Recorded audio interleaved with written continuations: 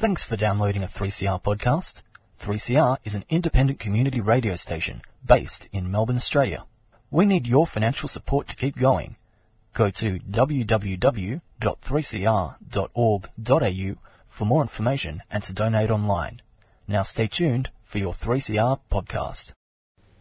And thanks to Chris for his last program of Great Voices. It's Joan Bartlett with Tuesday Home Time until 6 o'clock this afternoon. Today, Dr. Margie Beavers from the Medical Association for the Prevention of War talking about a protest which will be held on Sunday at Melbourne University re there, getting into bed with the weapons manufacturers. A speech by Warren Smith, the Secretary of the MUA Division of the CFMEU at the IPAN National Conference in Darwin. World events by Dr. Tim Anderson. Ploughshare activists in court in Georgia, USA. Kathy Kelly was there from Voices for Creative Nonviolence, and the continuing campaign for Julian Assange. I'll be speaking with Dr. Alison Branowski. But first, Mr. Kevin Healy. A weak journalist, and when a man who knows about all these things, Andrew Hasty to War, trained killer turned politician, not only trained killer, but a member of the Sons of God, expert killers trained to kill with a little finger. So when Andrew says we should stop ignoring the fact that evil China is the Third Reich, Hitler resurrected, showing the Chinese apparently believe the Aryan race should control the world, we should take him seriously. How should we react, Andrew, to maintain peace? War, kill, kill, kill. War, kill, kill, kill. We'll come back to Andrew's quest for peace, but related to that, last week we talked about the welcome visit by a couple of US of the UN, of the US of the world, peace-seeking warmongers. Quoted the Secretary for US of World State, Mike Pompeo, or else, that our close relationship was unbreakable, and it will remain unbreakable as long as you do what we tell you, which includes pointing a few US of weapons of mass destruction at evil China, now that the US of has torn up that agreement with Russia. And we left Mike telling us, speaking of evil Iran, back to that unbreakable bit. I'm sure we can rely on our old friend True Blue Aussie. And indeed they can. But in a statement that would make Pontius Pilate green with envy, Big Supremo Scuttle Them More Lashson said True Blue Aussie would send trained killer patrols to Iran, or just off Iran, to support the US of, but would not get involved. Not get involved in the dispute between the good guys, good US of, and the bad guys, evil Iran. Kill, kill, kill, while washing his hands in the Straits of Hormuz. I told you the old Pontius would have been green with. And it's wonderful news, exciting news, because it's like old times again. Scuttle Them spoke to new Her Most Gracious Majesty's home country, Big Supremo Boris Joynham's son, who's the only other close US of friend who's committed to joining the trained killers in the Straits of. So it's back to those exciting, heady days of then US of Big Supremo George W. Bush the Workers, ordering then Her Most Gracious Majesty's home country and True Blue Aussie Big Supremo's Tiny Blyer and the little bald-headed bloke here back in those dark ages to join the coalition of the killing. Don't know if Boris also is prepared to send trained killers but not get involved, showing, as Scuttle Them clearly recognises, that sending trained killers to support the US of yet again is not getting involved. With that logic running riot, conversations between US of Big Supremo Donald and Boris and Scuttle Them must reach astronomical heights of logic and intelligence. Oh, but of course, Constable Duffer is our guardian of intelligence. So, yeah. Silly thought this, but one other way of not getting involved is not getting involved. By the way, those other close friends of the US are not joining in, so they too won't be involved, for some unaccountable reason seem to feel the US of itself is responsible for the mess, and they call themselves friends. And Boris is join 'em, son, when it comes to kill, brackets not involved, but the opposite when it comes to the rest of Europe. Exit 'em, son. Still on kill, those missiles that would just happen to be pointing at evil China bring us back to Andrew Hastie-War's timely warning, which has caused so many contortions in the caring business class government, it makes a circus contortionist look rigid.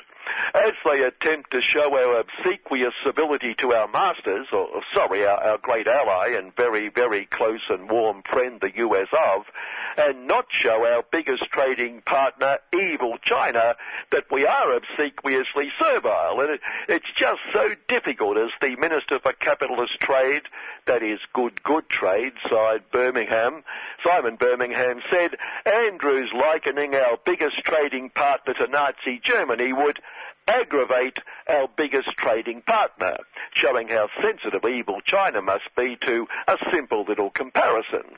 And Scuttle then was running from the comments as fast as possible and presumably would ensure that if we did have all these missiles pointing at evil China, backing up Pine Gap and US of train killers stationed in Trublawazi, we would most certainly not get involved. And the Socialist Party joined them in pointing out how our warm relationship with the US of and supporting US of aggression toward our biggest trading partner didn't affect our close trading relationship, and by week's end they were all so contorted they were staring up each other's, I won't be crude, but it took the Socialist Party's deputy chair of Andrew's Security Through Train Killing Committee to support Andrew and tell us he had given a timely warning, showing what a dedicated little socialist the socialist is and what a deep social thinker.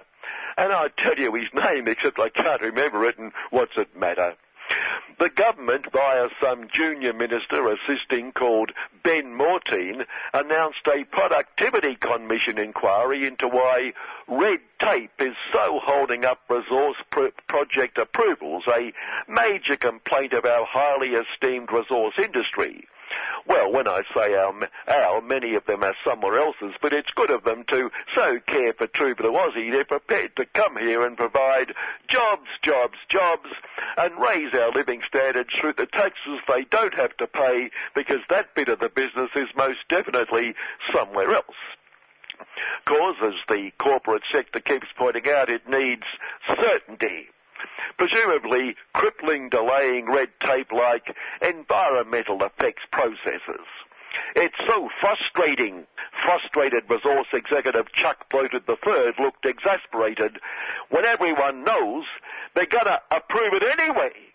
And they always assure us their environmental impact will be minimal, a small price for jobs and economic benefits. If only the anti-progress, anti-True Blue Aussie greenies could be so reasonable. Like His Honour in a case involving a major corporate figure found guilty of falsifying Leighton Holdings books with a potential 4 years in the slot. Now, we all know that it's just bad luck that your common working class crim, like, say, a mother attempting to feed her kids, has no reputation to lose, no shame to feel, no problem getting work because they didn't have work in the first place, and jail is the only solution, the lesson they need to learn, looked after by the gentle private prison corporations, unlike big corporate crooks who do have those mitigations, as His Honour ruled after hearing the prosecution's cruel demand that this corporate crook, bloke called Peter Gregg, be locked up. Thank goodness His Honour understood. Poor Peter was a broken man because of the damage to his reputation, making it difficult for him to find work. And his second wife had left him, so clearly he couldn't go to jail as well. Not that I'm suggesting for 1 second there's a law for the rich and a law for the poor. It's just that the poor need to be taught a lesson, and we can imagine his men and a few women in suits colleagues discussing the reputation loss. How irresponsible of him, how stupid of him to get sprung. I hope no one thinks that Donald trampled the poor, replaying an assertion that a former US Big Supremo was involved in the death of one of the rich in a US ob cell, whose trial would have fingered a number of filthy rich, likely including a member of Her Most Gracious Majesty's inbred lot, indicates Donald thinks the former Big Supremo was involved. Being involved when not involved is a theme today, isn't it? So, no, he just wants a full investigation. Oh, and don't think Donald may have said the rich pedophile deceased was a great guy in vision of them perving together, because he says he didn't think he was a great guy. But on common criminals, isn't it thoughtful of the mass media to keep us informed day after day, P1, leading the telly news, the life and times of some mass murderer's lump and prole widow, and when might they realise we don't give a stuff? But then on common criminals, thank goodness for Lord Rupert of Wapping outing these bludgers, dole bludgers. Payments to bludgers withheld, the headline screamed. More than 500,000 welfare recipients had their payments cut off for bludging instead of looking for work and attending appointments, or worse, not turning up to work for the dole. Quoting that ever-reliable source, the Minister for Gross Incompetence, Michaela Koch, the workers, welfare recipients abuse the system, and it should not be thrown in the face of true blue Aussie taxpayers who fund it. Whatever that meant. And surprise, surprise, the government is focused in getting people off welfare and into work. That's it. The best form of welfare is a job. And they're certainly achieving a 50% success rate. They're getting people off welfare 50%. That Lord Rupert of Wapping-Sin story was followed next page by another group of bludgers on the public purse, the elite private schools. In this case, Lord Rupert bemoaning the closure of an expensive private school and not suggesting taking an extra $1 million over and above the normal public commitment to educating the rich, extra $1 million for upgrades, which will be open at the end of the year just as the school closes, is bludging on the public purse. Finally, as Fossils Minister Angus Failure says, we must have nuclear power. In 2 interviews this week on the ABC, one with the Socialist Party fossils person and one with nuclear advocate Ziggy Switchowski Renewables, they didn't mention once the 200,000-year waste. But Angus and Ziggy know that's no problem. Their fossils policy will solve that one. Good afternoon. And for more of Mr. Kevin Healy, it's 9 o'clock tomorrow morning for City Limits. Places of learning or places of war? That should be the question for those in positions of power at the University of Melbourne. It's becoming increasingly obvious that universities, including Melbourne, are open to accepting substantial funding from some of the world's biggest arms manufacturers and traders, not only conventional but nuclear weapons as well. An increasing number of people are voicing their concerns about this unethical move into universities, and the Victorian branch of the Medical Association for the Prevention of War is determined to increase the pressure to put an end to this, and are focusing on the university's open day next Sunday. I'm speaking with Dr. Margie Beavers from MAPW. And Margie, is it known how long arms manufacturers and traders have been infiltrating into Melbourne Uni? It's not new, is it? Yes, it's been gradually creeping up on us. More and more tertiary institutions are taking money from companies, weapons companies, and in particular nuclear weapons companies. And we feel this is really not acceptable. These are weapons that are currently, as your listeners would know, there was a treaty to ban these weapons, nuclear weapons, in 2017.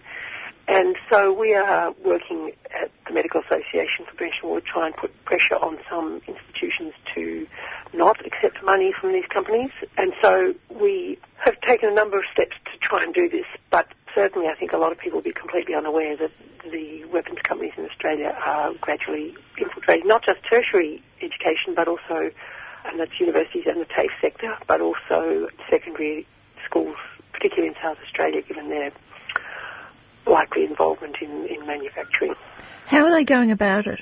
It's different in different universities, but the commonest model at university level is offering money for PhD scholarships and also for facilities. At Melbourne University, they offered, I think it was $13 million to help set up a lab, but at the moment most of the money is being spent on PhD students and postdoctoral students.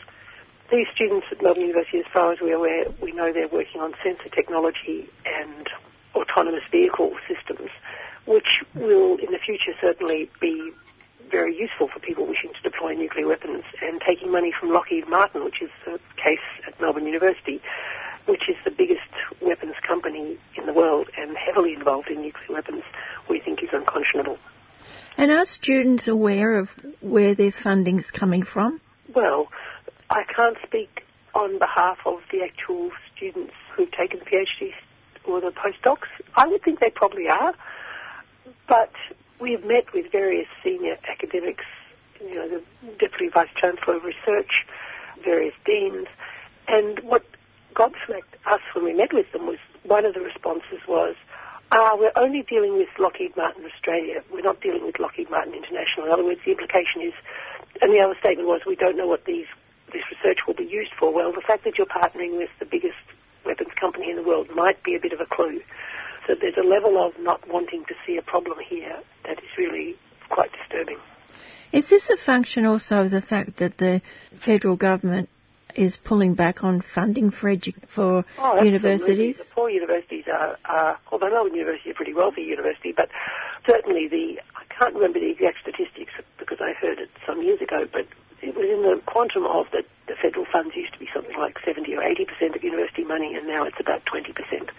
So these universities are really struggling for funding, and the industrial sector is increasingly involved. We think it's totally unacceptable for weapons, and particularly nuclear weapons, to be funding our universities. And is this organisation, this arms manufacturer, Lockheed Martin, the only one for Melbourne? No. In fact, Melbourne University tried very hard to get funding from British Aerospace Engineering, BAE Systems, last year, and trumpeted that it was going to build a very large facility, but in fact the grant ended up going, the tender ended up going to a university in Queensland. But certainly there's other weapons manufacturers involved and other manufacturers of nuclear weapons systems. You are part of the alumni of Melbourne University. Have you had any discussions with the Vice-Chancellors or people of that calibre to voice your opinions? We met with the actual Chancellor, who agreed with us that it was unethical behaviour. The Vice-Chancellor, both the old previous Vice-Chancellor and the current Vice-Chancellor, have both refused to meet with us, which is a disgrace. We've met with the Pro-Vice-Chancellors for research and for ethics and a number of other Pro-Vice-Chancellors. We've met with the Dean of Engineering, we've met with the Dean of Medicine. There has been no shift on this. The Dean of Medicine understood our concerns and was interested to see how the campaign went, but the others have all defended the taking money from Lockheed Martin. And in fact, if any Melbourne University students or Melbourne University alumni are listening, we actually have a statement calling on Melbourne University students that we're targeting at the moment. If they go to the MAPW website, they can see that there's a campaign. It's www.mapw.org.au, and the university's unacceptable weapons. There's a statement there that we're particularly targeting to Melbourne University staff, students and alumni. You mentioned there that one person said it is unethical. What is the ethics of a university? What's encompassed in their ethics policy? We looked at their ethics, and they were saying that they wanted to work for the betterment of the future of humanity, and statements such as that, and clearly working to with nuclear weapons companies is clearly not that, particularly given we've got an explicit ban from the United Nations saying these weapons are illegal and should not be supported in any sense, that they need to be phased out. So it's really an astonishing contravention of their own ethics statements. So you're taking your protest to the streets next week? Yes, we have the University Open Day on Sunday, I think it's the 17th or 18th of August.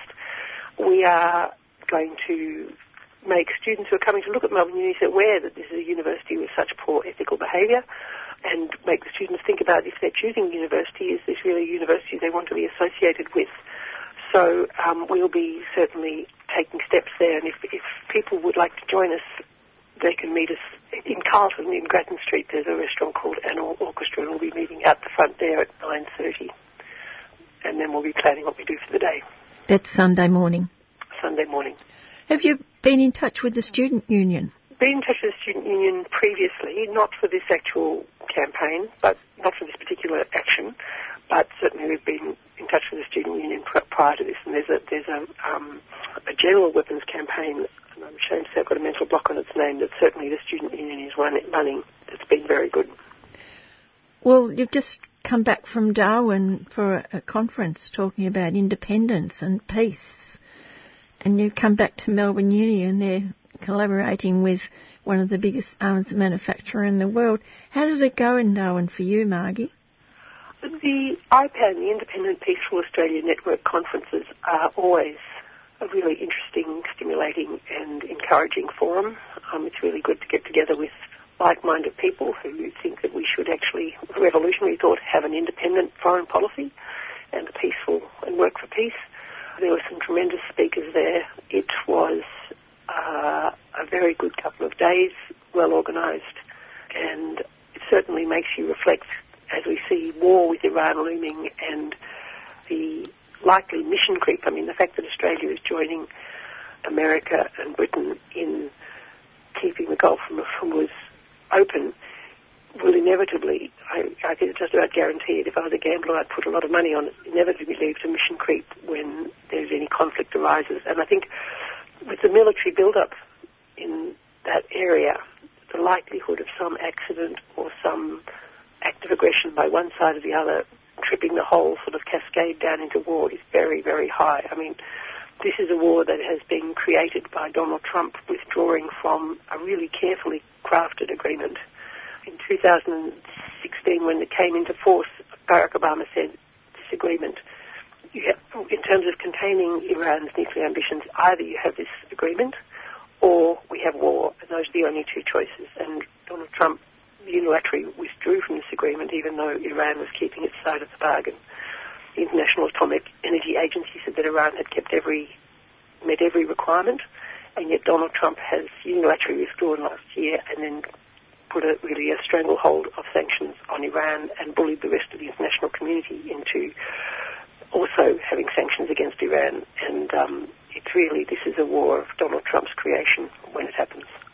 And he seems to be trying a bit of war in our area as well with China. Yes, it's very interesting. Not that I think the Iranian government or the Chinese governments are saints by any means. I mean, they've both got atrocious records in various areas. It's getting to the stage now where what country hasn't? Exactly, including Australia.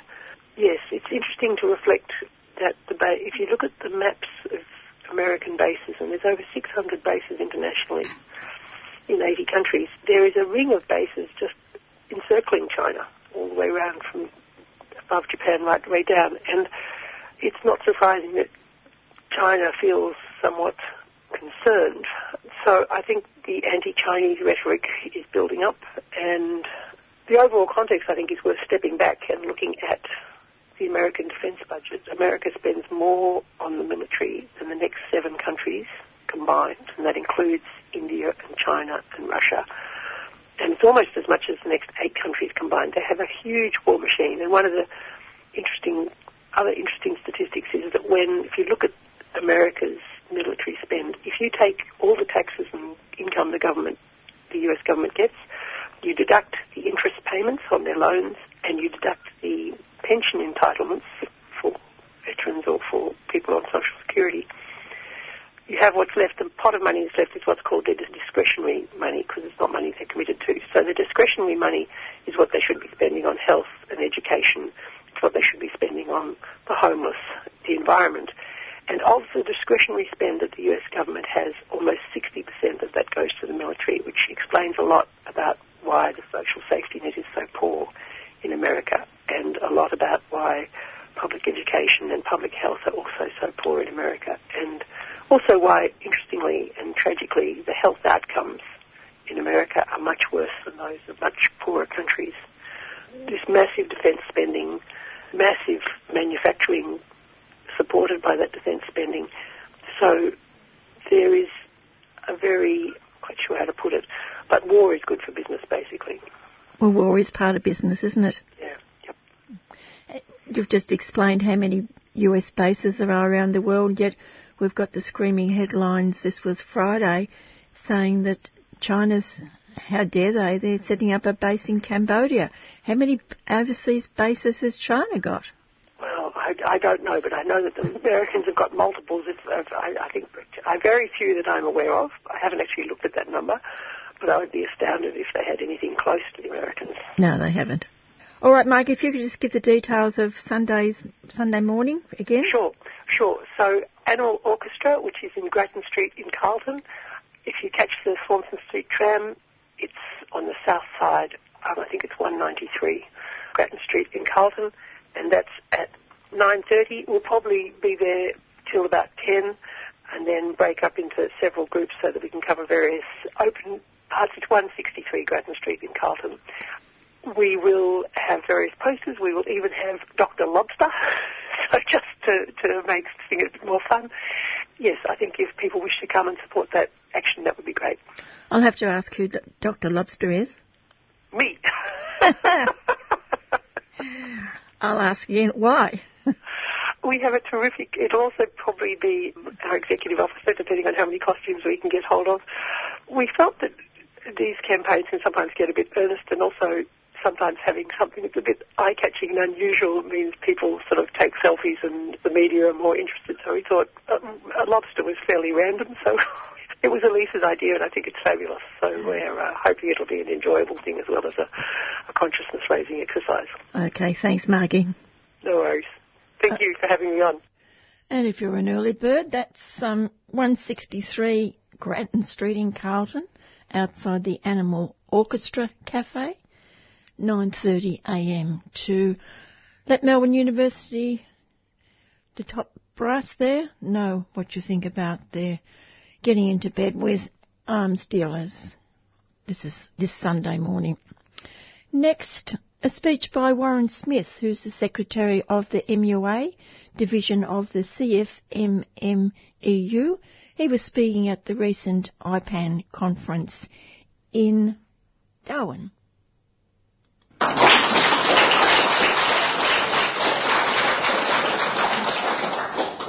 Thanks very much, comrades, and I'd like to recognise the traditional owners of the land, pay respects to elders past, present and emerging, recognise that sovereignty was never ceded, it always was and always will be Aboriginal land.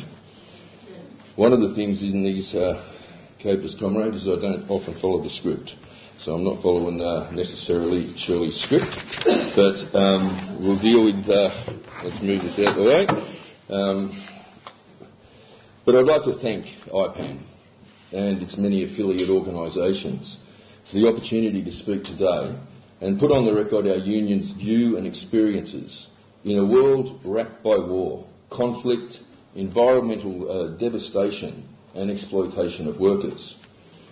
Now, the same forces implement genocidal policies towards Indigenous populations all over the world. And our union stands in solidarity with our Aboriginal and Torres Strait Islander brothers and sisters and recognises that the liberation of workers will never happen while Indigenous comrades around the world are in chains. We fight the same struggle against the same people, and all of us here are on the same side. It's working class people who pay the price for war, and that's a fact we cannot escape. War is based on a class struggle, and either through working class people fighting the wars of the rich and powerful, or working people defending against the oppression and plunder of capital.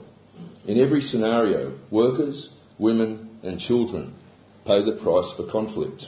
Where we met Friday night, we sat less than 150 metres from the site where 33 wharfies were killed on the job at Stokes Hill Wharf when Darwin was bombed in 1942. The Japanese imperialist aggression on Darwin killed workers and union members, not bosses.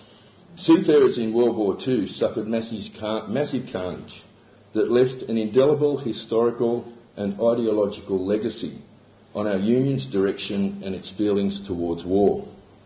Seafarers died and were wounded in higher numbers than in the various sections of the Australian Armed Forces.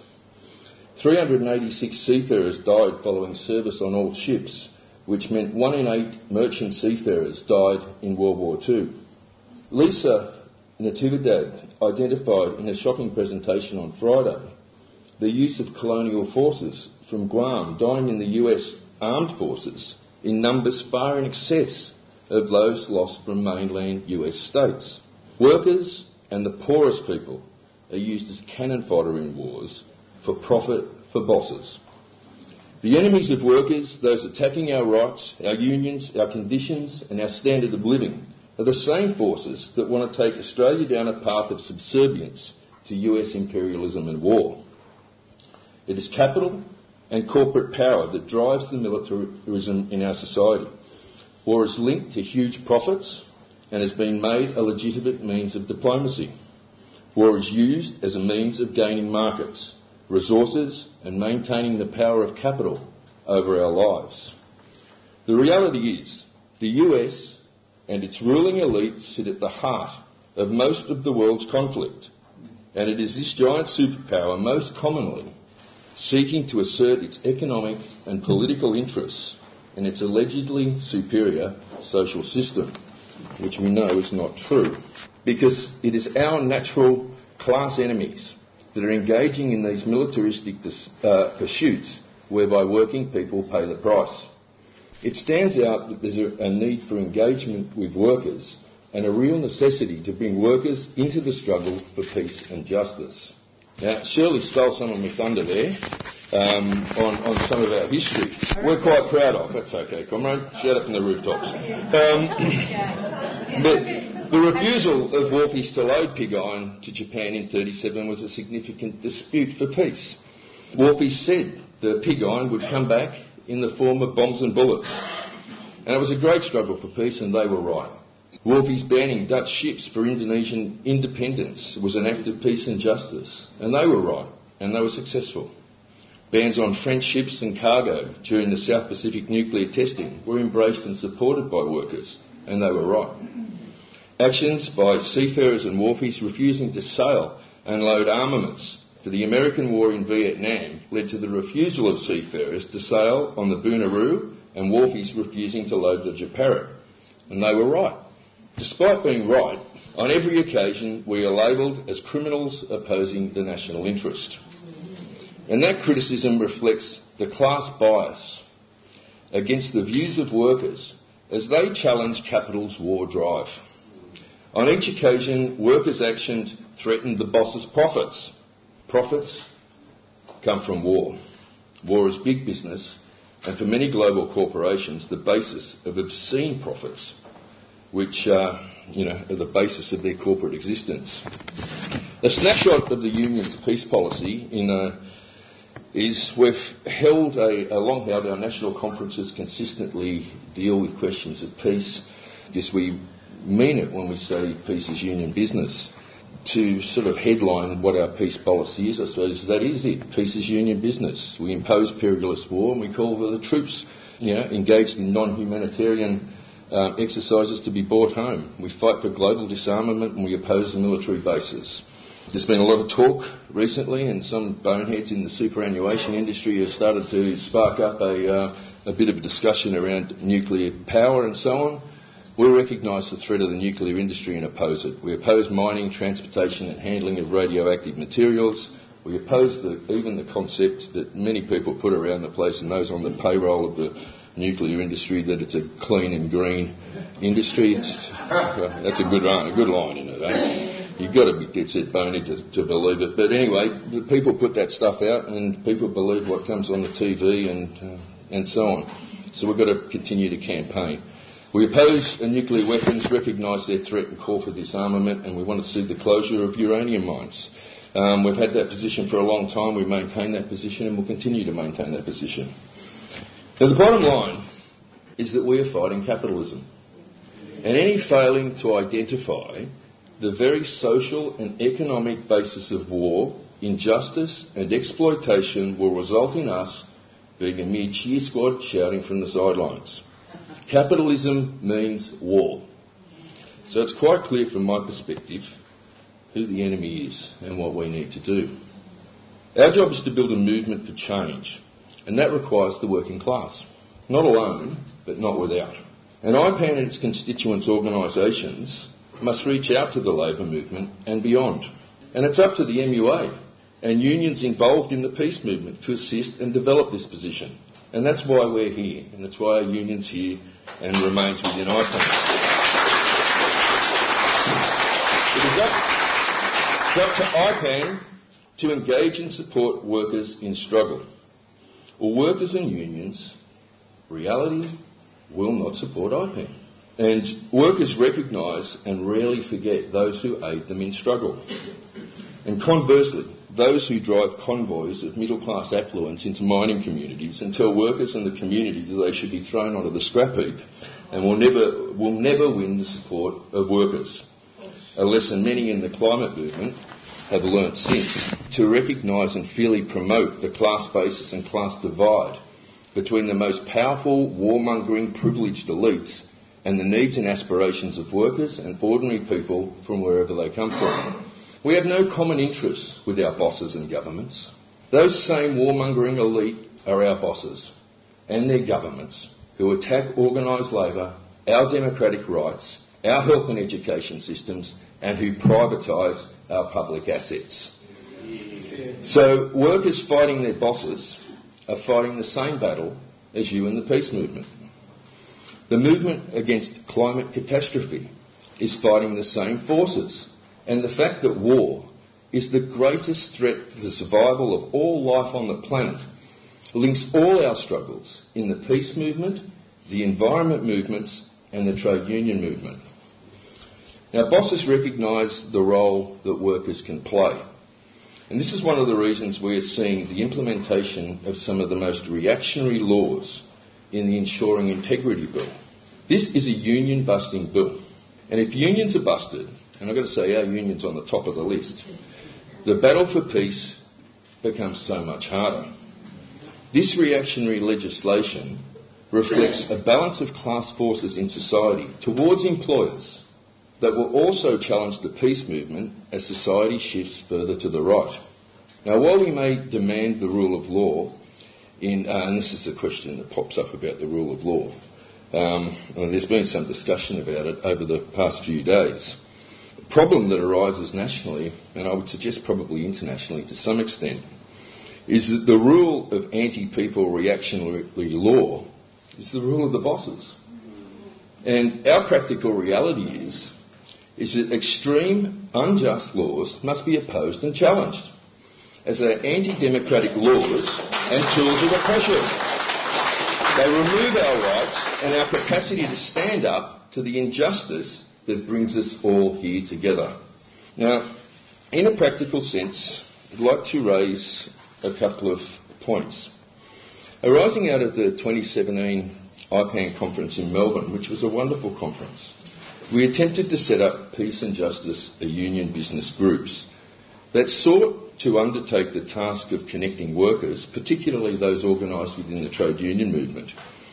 Now, this was a positive development, but one that did not reach its full potential, largely through a lack of defined purpose, dedicated leadership and a lack of general direction. I would like to promote this idea once again, and possibly our plans were too ambitious. Our attempted scope of work may be too large. And we need to find a fix to this issue and reset the program. Possibly it needs to be activated in smaller regional or state bite-sized chunks and not solely nationally. If we could bring together unions in this organised framework, we're only a few steps away from the capacity to have national organisation of unions fighting for peace and affiliated to IPAN.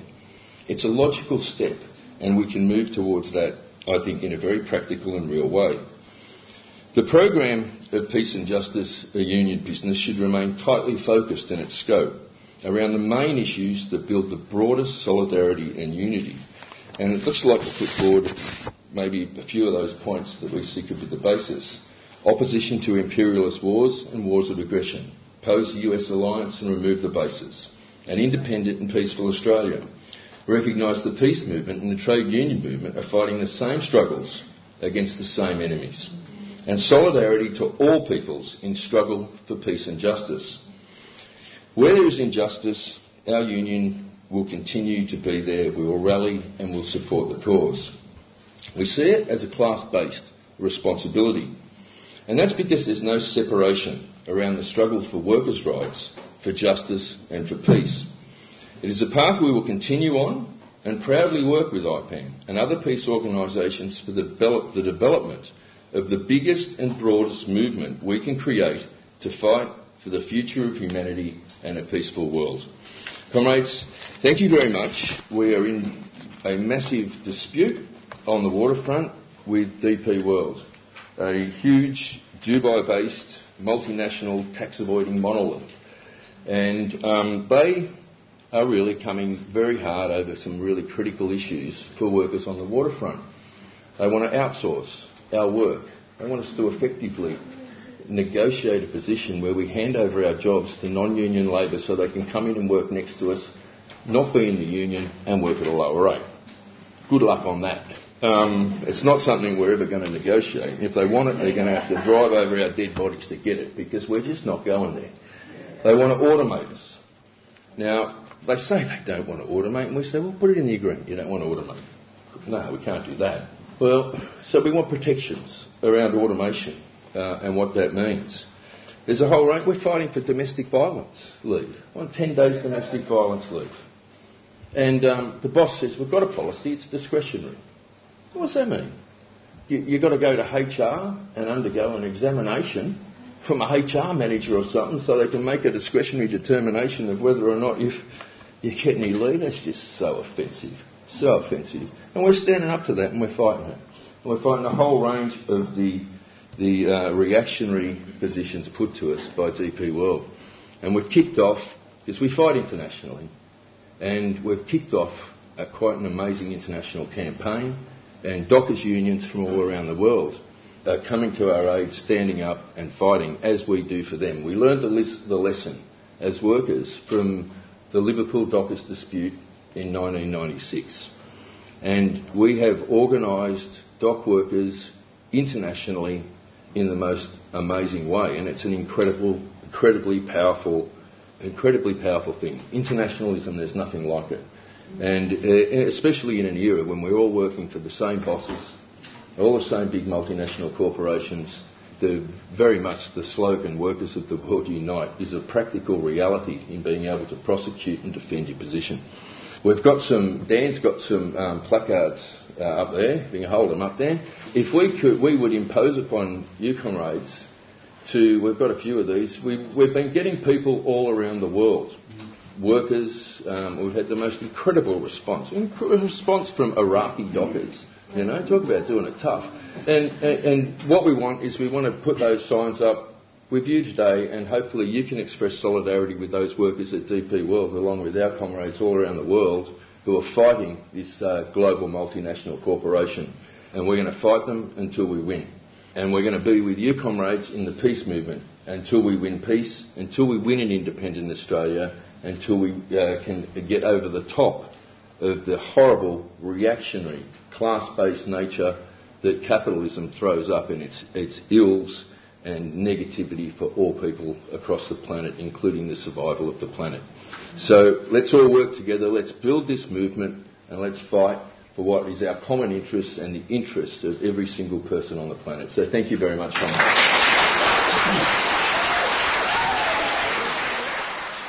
we've been listening to a speech by Warren Smith, the Secretary of the MUA, speaking at the IPAN, Independent Peaceful Australia Network Conference in Darwin a couple of weeks ago, and that was his speech to the conference.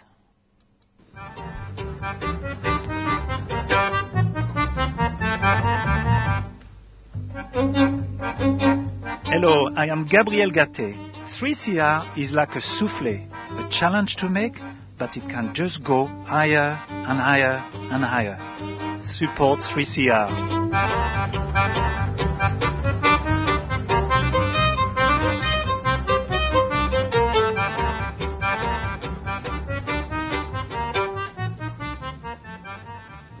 Early this morning I spoke with Dr. Tim Anderson. What's the latest that you've heard about what's happening in Syria? There's been peace talks in one area. What are you hearing? There's ongoing peace talks in the Astana process, which is to say focused on Iran, Russia and Turkey. And they've negotiated a series of ceasefires, but every time the HTS, Nusra al-Qaeda groups have breached those ceasefires, and therefore the Syrians have responded. So it's been stop-start, like a car sort of going forward and slamming on the brakes and going forward again for some weeks. The Syrian army, meantime, has been actually making progress in pushing those groups almost completely out of North Hama now. They've certainly entered some towns in Idlib now. They're trying to cut off some of the main centres in southern Idlib. What's it like in Idlib? Could you explain what the area is like? We're hearing a lot about it and sort of stories that everyone's being bombed and people are dying. What's the story that you know? There's very good video of it. I'm posting it, the Hands Off Syria site, and a number of sites are posting it. Of course, we're swamped by the Western media because the Western media is just pumping out the war narrative, basically. But there's very good video of what actually, of the fighting itself and the drone footage of the air attacks and so on. Basically, they've been attacking, the Russians and the Syrians from the air have been attacking supply lines, depots, headquarters of the groups, basically. With the number of drones that are in the air now, Jan, you can see very clearly targets being lined up and hit. So there's a huge amount of that information available, but of course you're not getting it through the corporate media, basically. And the other side too, of course, the other side have Cruda drones that are being sent in to try and bomb the air bases and hitting civilians in Latakia and Aleppo and so on, so people have been killed there. Drones are coming from largely northwest Idlib into Latakia, basically, but also on the other side, on the eastern side, into Aleppo. I mean, this is why the Syrians can't tolerate an al-Qaeda-held part of Idlib. They've basically occupied about 80% of Idlib, and now the Syrian army is cutting into that and starting to roll it back. But the use of drones now is changing the face of warfare. Is that what you're saying? It is. In most cases, the al-Qaeda groups are using them more armed drones. The Syrian and Russian side are using them more for precision targeting, basically. So you see that the drones are sending signals on coordinates back to artillery and to airstrikes, and you can see, for example, tanks or buildings or missile launchers being lined up, and you can actually see the detail of them, and you can see the coordinates being sent back, and then you can see a missile or a bomb coming in, basically, and destroying that particular target. So drones are making possible, at that level, very targeted strikes. Then at the ground level, you've got some Russian journalists from ANA News, and they post on YouTube called RNU videos, who are embedded with the Syrian troops, mainly the Tiger forces on the front line, and you can see exactly what's going on when they enter a village. And they are also getting footage from the al-Qaeda groups who post sometimes their own victories, but often, also their retreats as well. So there's quite a lot of direct video of the front line available at the moment. Who are the suppliers of al-Qaeda at the moment? Mainly the US, NATO and Turkey, basically. In the south, Israel is still supplying them in the south, and regularly the Syrians are still finding caches. When they liberate an area, they find the weapons that are left behind as they rush out. And Turkey, of course, has a very big role in Idlib. The US has a much bigger role in the southeast of Syria, in Al-Tanf and east of the Euphrates. Euphrates. But the Turkish army is very closely embedded with those groups. And there's a very good video this morning from South Front on YouTube. If you want to go and see South Front, they are showing how the different groups have changed their names and morphed into each other to try and hide the international bans on the Jabhat al-Nusra, and also to link up with the Turkish created groups. And as we said last time we spoke, they still keep on saying this is a civil war. Yeah, they say it's a civil war, and they keep talking about moderate rebels, basically. But, well, if you look at South Front, if you look at RNU videos, you look at the Hands Off Syria site, you can see a lot of direct video of the fighting that's actually going on in South Idlib now. What's your feeling about what's happening to Iran at the moment with what appears to me to be the start of a blockade of Iran? Yes, they blockaded Iran and Venezuela at the same time, actually. Basically, the US doesn't seem to be able to tolerate the existence of independent political will or independent strong states. In the case of Iran, Iran is a very strong state in the Middle East. It's the one big, strong state with some capacity that's firmly against being co-opted by the US, basically. That's why they're targeting it. And Iran, of course, is supporting the armed resistance in Palestine. It's supporting the resistance in Lebanon, which blocked the Israelis annexing of South Lebanon. It's supporting Syria. It's supporting the independent militia in Iraq. In some respects, it's supporting the independent government in Yemen now, too. So that's why there's such an obsession by Israel and the US on Iran. It's really the major player in the alliance that's gathering strength, basically, against all of these wars, all of them driven by the US. How many countries are the US likely to get to support them in what they're trying to achieve in Iran?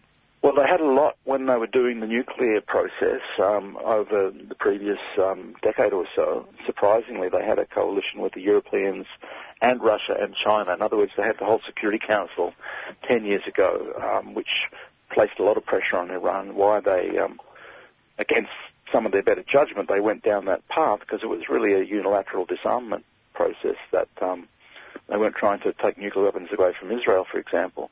And the Iranians never had any nuclear weapons. But anyway, they were under a lot of pressure then. But Trump, through his particular brand of politics, has managed to alienate the Europeans. So the Europeans, for example, only Britain really has decided to jump on this thing of getting a naval blockade of the Straits of Hormuz.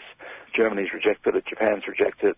France has also not bought into it, because France had although they're very aggressive in terms of their NATO involvement, they have really were more committed to opening up commercial relationships with Iran.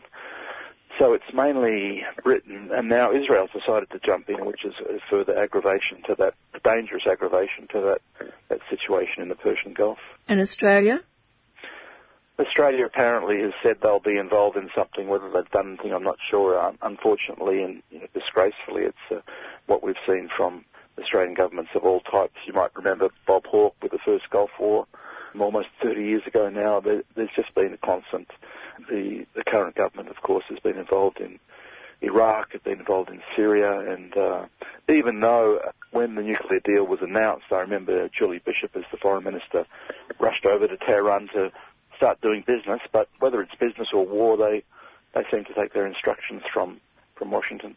You've seen the Europeans, for example, with the collapse of the nuclear deal with Iran, for example, they made a lot of noise about wanting to keep that deal going and having business with Iran, but when Trump threatened them with economic retaliation, basically, for doing business with Iran, they all turned to water. There was very little independent political will in Europe, even if they genuinely wanted to re-establish some normal commercial relations with Iran. It was quite humiliating for them to be exposed, to be so compliant with whatever who was in Washington wanted.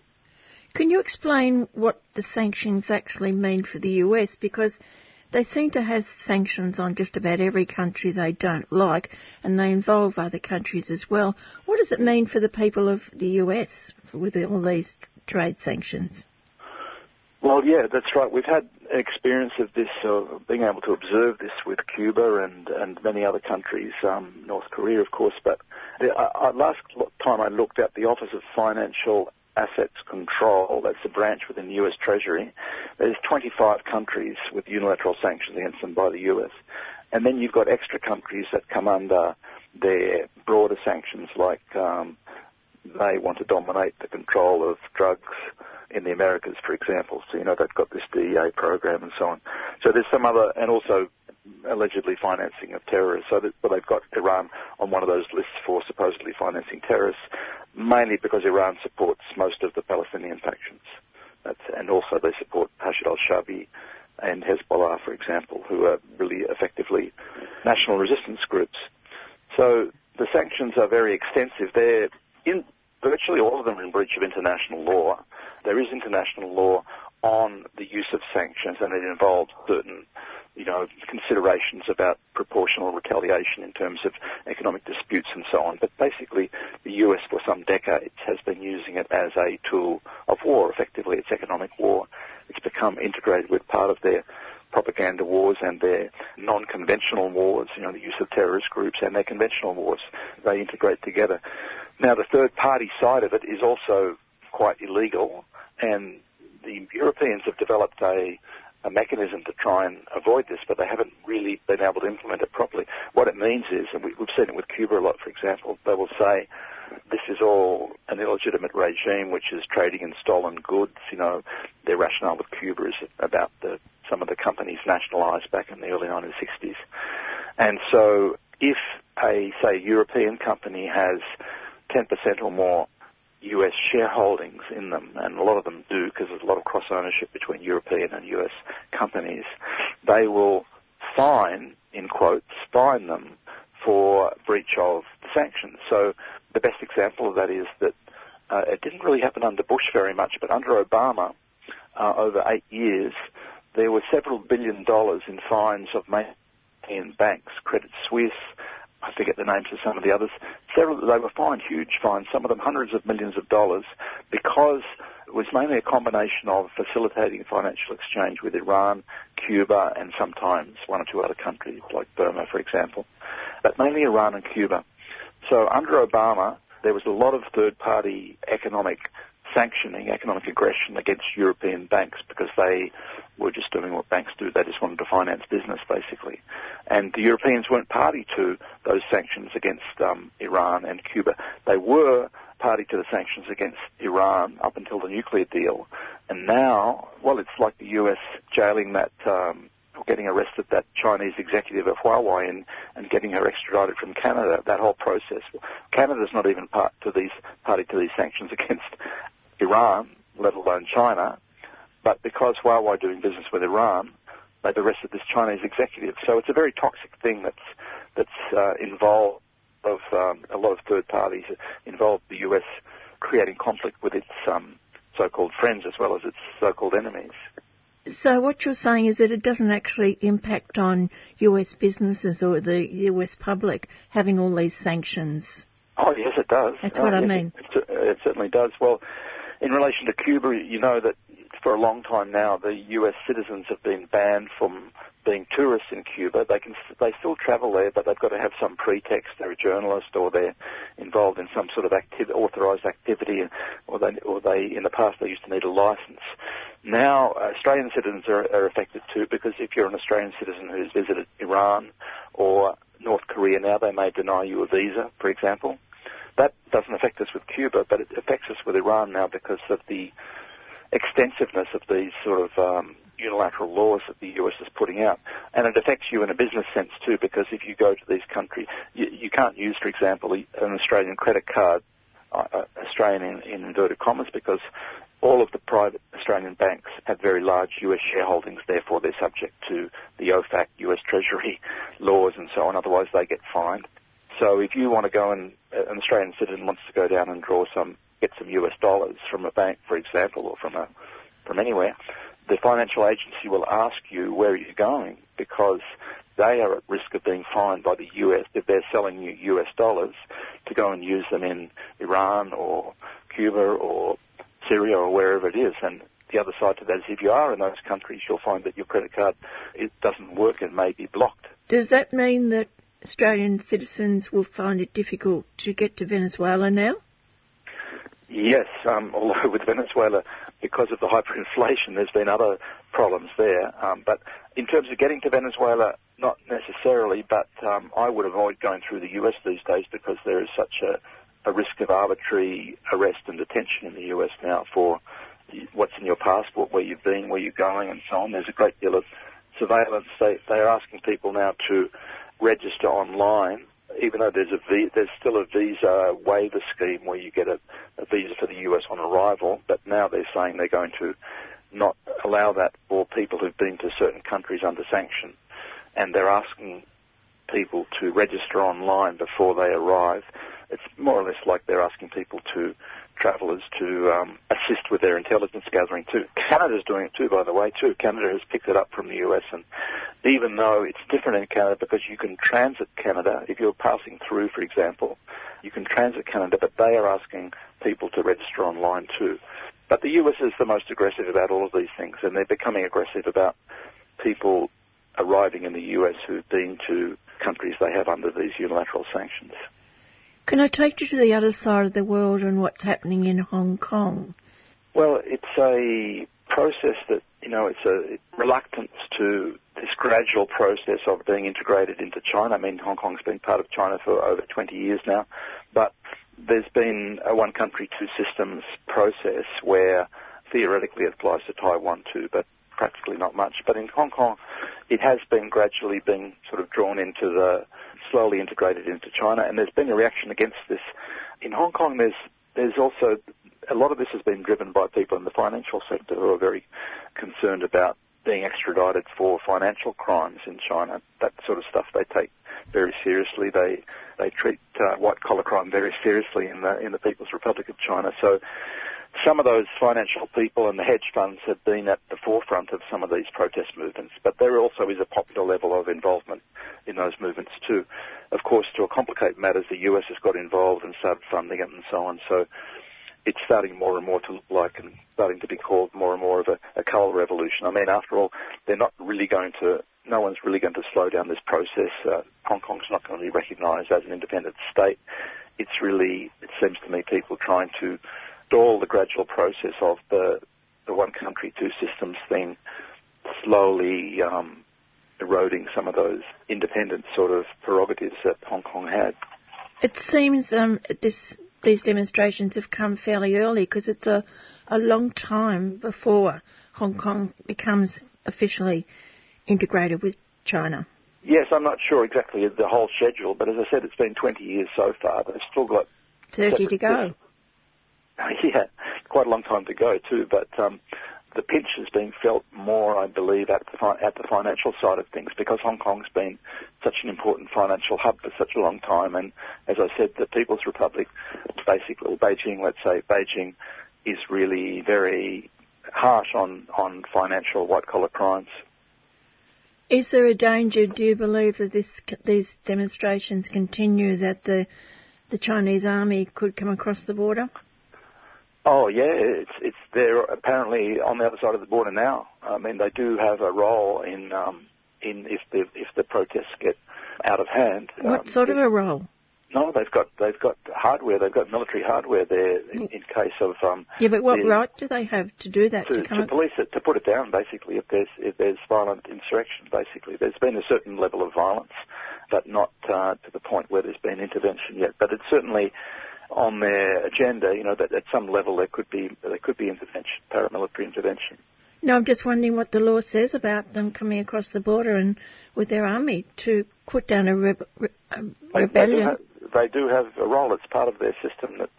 I forget what it's called actually, but there's been report. You can see the pictures of there are serious paramilitary type hardware on the other side of the border there, and ready in case the situation gets worse.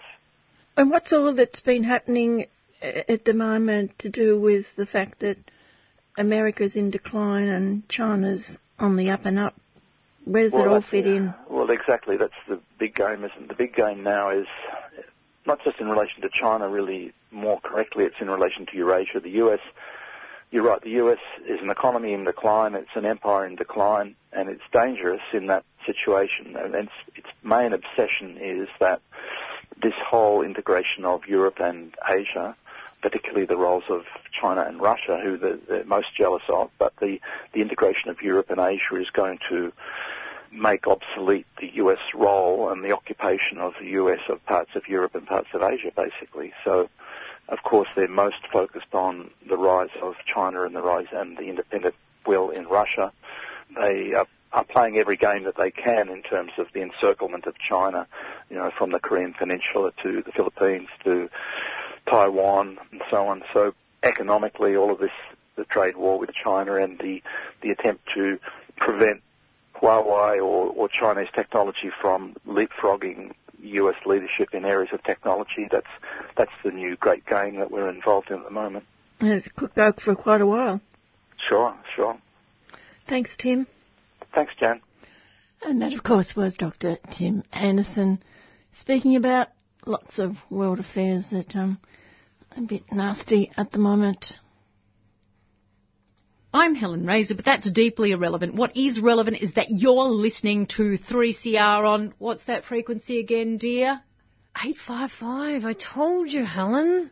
855. And what is relevant is that you're not listening to that other crap. So well done. On the evening of the 4th of April 2018, the 50th anniversary of the assassination of Martin Luther King Jr., 7 peace activists entered Kings Bay naval base in Georgia, USA, for a nuclear disarmament action aimed at the Trident submarines that are based there, the largest nuclear submarine base in the world.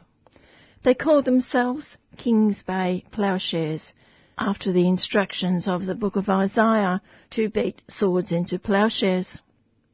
16 months later, on the 7th of August this year, the 7 presented oral arguments in a federal district court in Brunswick, Georgia, to urge dismissal of the charges resulting from the non-violent action, which leaves them facing 25 years in a US prison. And as many as 100 supporters travelled throughout the country to attend the hearing. One of those was Kathy Kelly from Voices for Creative Nonviolence. Kathy, what occurred on the 7th of August? Well, do you know, there was an overflow group of 100 people who wanted to enter the courtroom. And so I remained outside. I mean, Martin Sheen, the actor, was there. The family members of defendants were there, and quite a number of support people. And so I thought I would remain outside. But then for the last 20 minutes, I was able to enter into the courtroom for the oral arguments that were being presented. And I'm very riveted by the way in which the lead lawyer, a man named Bill Quigley, is able to address courts with regard to civil disobedience. And the judge was, I would say, very thoughtful and considerate. She wanted to make sure that each of the defendants had a chance to speak, and she listened carefully to the presentations made by lawyers. Some of the defendants are representing themselves, and others are being represented by lawyers. And she also said that she would consider motions to at least have the ankle monitors removed from the legs of the 4 defendants who are out on their own personal recognizance. And that would be something they would look forward to a great deal. It's almost like wearing leg irons. Those ankle bracelets are heavy and cumbersome, and they have to be indoors by 8:30 every night and seek permission to make any move beyond a certain radius of where they live. And she also said that she would try to set an actual court date promptly. But prompt in terms of the courts is not a matter of weeks. It'll more likely be a matter of months. So there was some hope. Everybody harbored that she might dismiss the case, but I think the trial will go forward. I could perhaps mention, if you like, what it was that I found so stirring in Bill Quigley's testimony. Bill said that there have been people in the history of the United States who were deemed criminal and, in fact, convicted and jailed, including the civil rights hero Rosa Parks and the suffragist Susan B. Anthony. And then later they were extolled as being people of great prophetic witness. And he also then mentioned Dietrich Bonhoeffer. And Dietrich Bonhoeffer was a minister, a Lutheran minister, who was very much a part of the German opposition, church and clerical opposition to Adolf Hitler. And at one point he was arrested and tried and convicted and imprisoned, sentenced to death. And he was executed. He was beheaded in the prison. But he has, through his writings and through that very courageous witness, been somebody who now is part of the curriculum in religious studies and theological studies all over the world. And his biography and his writings are studied carefully. And Denville noted that were just one of the Trident missiles, nuclear missiles, to be launched, the consequences would be far, far worse than anything that Hitler or Stalin combined had created. You know, just one of those missiles is the equivalent of 1,825 Hiroshima blasts. Kathy, what was it like in the courtroom with the seven who haven't seen each other for many, many months? Well, of course, it's a very tender reunion when they are able to see one another. And I should mention also that Liz Berrigan turned 79 while she was in the county jail. She's been held in county jail since April 4th of 2018. She was able to have a contact visit with her three children, and also then had a visit from Martin Sheen, the actor. And then the children were again able to be in the courtroom as their mother entered the court. And that we were very, very grateful that it was a contact visit. Usually the visits in the county jails are through a very thick plexiglass screen, and then you speak into a phone, and your loved one on the other side of the screen is also speaking into a phone, but there's no contact. But they were allowed this contact visit. Each of the defendants that have been in the county jail did send messages out to us. I received Steve Kelly's message. They only can communicate by filling in very small postcards, like 3.5 by 2.5 inch postcards, pre-stamped. And so in very small, cramped writing, Steve Kelly, a Jesuit priest who's also been in this county jail, Southern County Jail, since April 3rd of 2018, wrote to say that he wished all of us well, and that he wanted to quote Reverend Daniel Berrigan, also a Jesuit priest who has died several years back, but was a Plowshares activist. And Berrigan said, being in front of a judge is like being pelted to death by popcorn. But he encouraged us to gather together and again watch a film called The Nuns, the Priests, and the Bomb, which is focusing on past Plowshares actions, the Disarm Now Plowshares and the Transform Now Plowshares actions, and encouraging us to see where we fit in on this continuum of opposition to nuclear weapons. And everyone has to remember that these 7 people are peace activists. They're not mass murderers.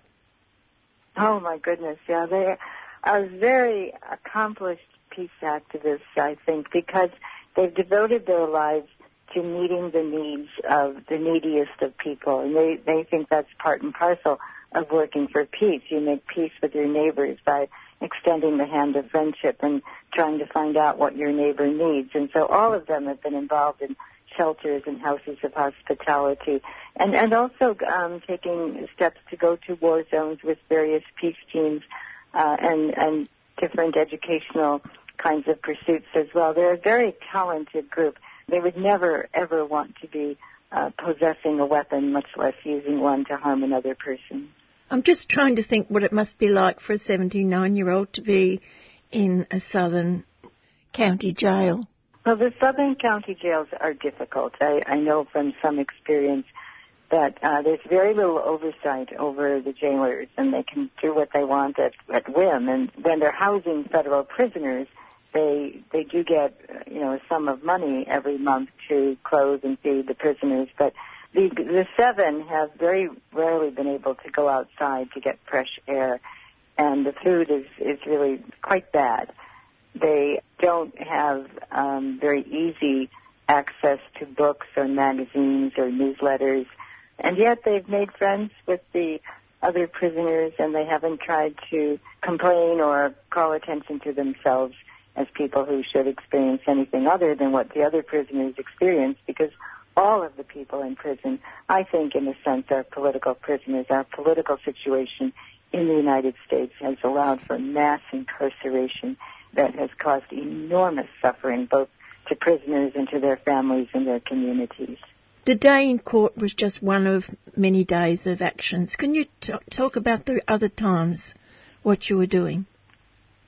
Well, we decided to draw together as many as we could, and as I said, there were 100 on the day of the oral arguments inside the court, but about 88 people came to Georgia for 4 days, from Hiroshima Day to Nagasaki Day, of vigils and fasting.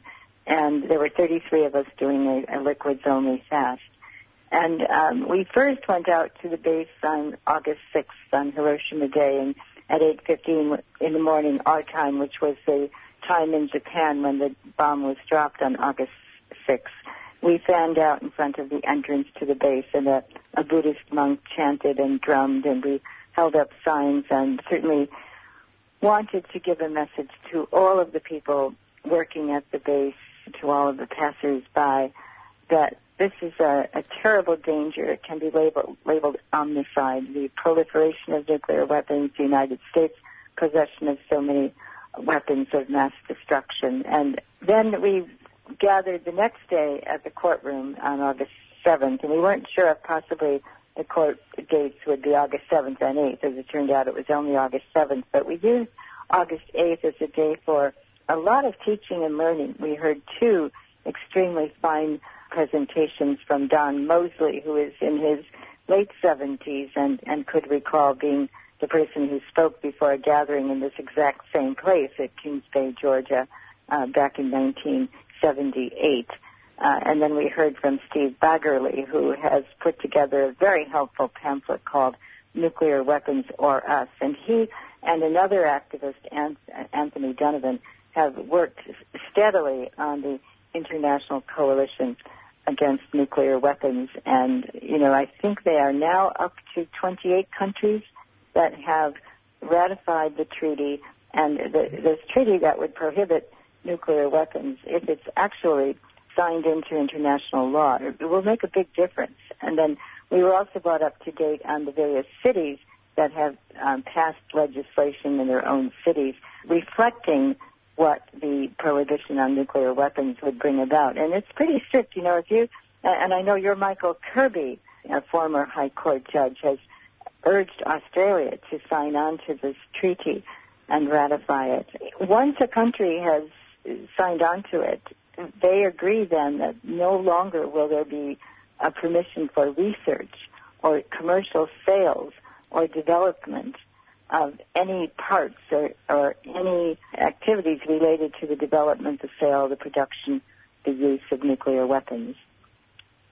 Well, once they get the required number, it doesn't really matter if countries like the US and Australia don't sign, because they have to agree to the conditions. Well, that's true, and I believe they need 51. They're halfway there now. Yeah, 51, and they've got, I think they went up to 28. Just remind us, Kathy, of why the 7 peace activists are facing 25 years jail. The charge for trespass or depredation to property, to government property, doesn't carry those draconian sentencing lengths. But they've also been accused of sabotage. The charges that we hoped would be dropped haven't been dropped, conspiracy and sabotage. And so that's what brings in the much lengthier sentencing possibility. Now, it should be mentioned that Mark Colville and Steve Kelly and Liz McAllister, having been in prison for this year, will get that year of credit, so that if they're sentenced to more than a year and a half in prison, by the time they go to trial, if they are convicted, if they would be then sentenced, they would at least have a year and a half, more or less, taken off of their sentence for time served.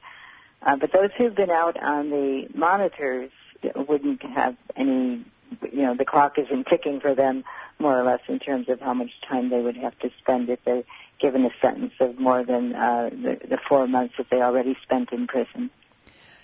You said this is only a hearing, that there's a trial later. Will they have a different judge? Well, I think now the judge that they have, Lisa Goodbay, is the one that's going to be with them. But the previous judge, Judge Cheeseborough, had read their request to be able to use the Religious Freedom Restoration Act as part of their argument as to why they were innocent, as part of their defense. And he wrote an 80-page paper, and he agreed that they are people of devout faith and that they did the action they did in line with their deeply held faith beliefs. And he expressed his admiration for their integrity in that regard. But he went on to say, nevertheless, this Religious Freedom Restoration Act cannot be applied to them as part and used as part of their defense. So they can't use the necessity defense. It's never allowed in U.S. courts in these kinds of cases. They can't use the Religious Freedom Restoration Act. And so this kind of hampers what they're able to say about why they did what they did. Just for a few minutes, Kathy, can you talk about the wider world scene at the moment, particularly what's happening with the U.S. threatening Iran? No, the double standard, of course, is very, very troubling. Israel has thermonuclear weapons, but because it won't declare their possession, they are never, ever subjected to any kind of investigation from the International Atomic Energy Association. Meanwhile, this same group, the IAEA, has said, look, Iran has been in complete compliance with what we've asked for. You know, the United States walked away from the Joint Comprehensive Plan of Action. And all along, the IAEA was saying, well, yeah, Iran is in compliance. They've given us open access to every kind of plant or base that's got anything to do with their possession of materials for nuclear energy and their potential to move toward a nuclear bomb. Meanwhile, the United States has been bringing the technology to Saudi Arabia and signing off on Saudi Arabia's permissions.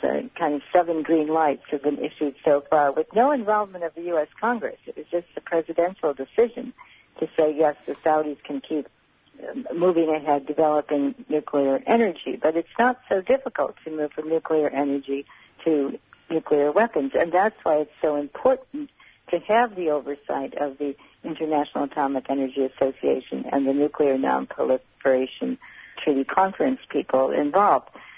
But they're not. And so Saudi Arabia could be moving toward becoming another nuclear-armed state in the region. And this is very, very, very dangerous. Of course, India and Pakistan both have the bomb, and there's heightened tension over Kashmir. And, you know, as long as the states that possess the nuclear weapons won't pay any attention to the Treaty for the Prohibition of Nuclear Weapons, you know, the United States has now walked away from one other treaty that involved Russia, and that was the Intermediate Range Nuclear Weapons Pact. Well, it just seems like the Bulletin of Atomic Science decision to put the clock, 2 minutes to midnight in terms of the danger that we're in for a potential nuclear weapon disaster must surely be moving forward. And it's an intensely dangerous time, and I would say most people in the world are barely even aware of the danger in which we are right now sitting.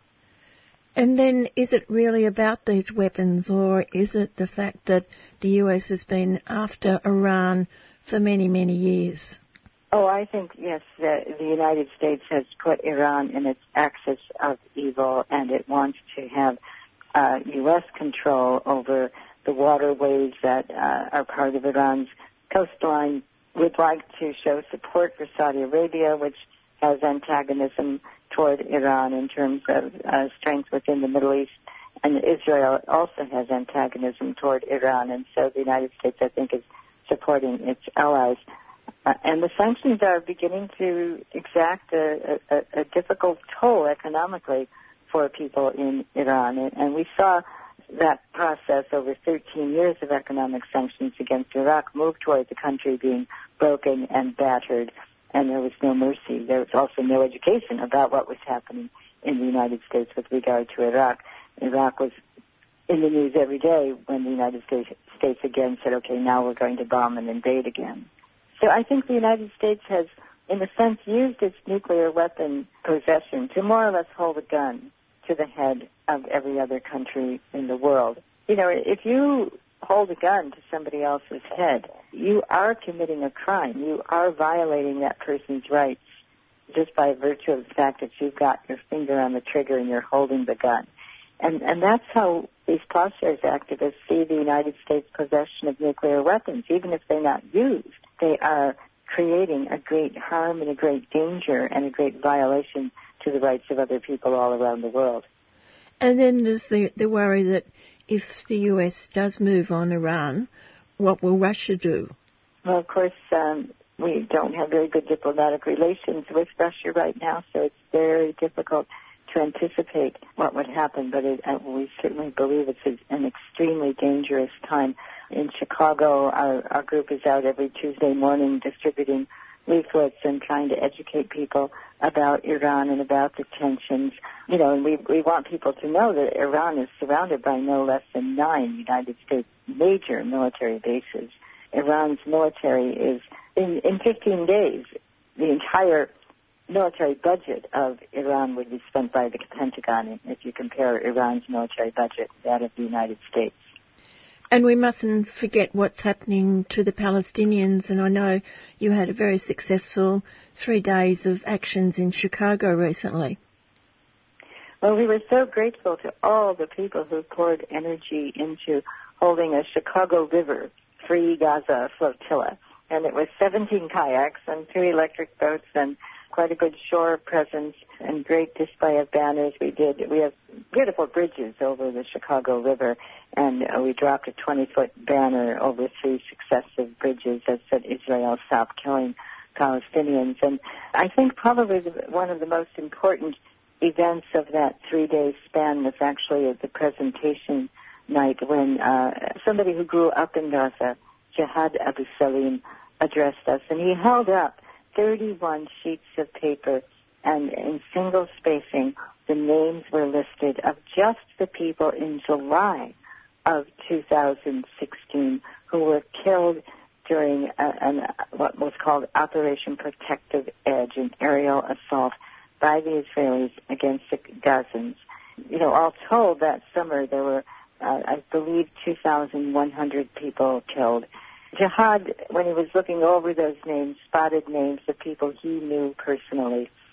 And, of course, it's been said by the United Nations that in 2020, I mean, that's not very far away, Gaza is likely to become uninhabitable.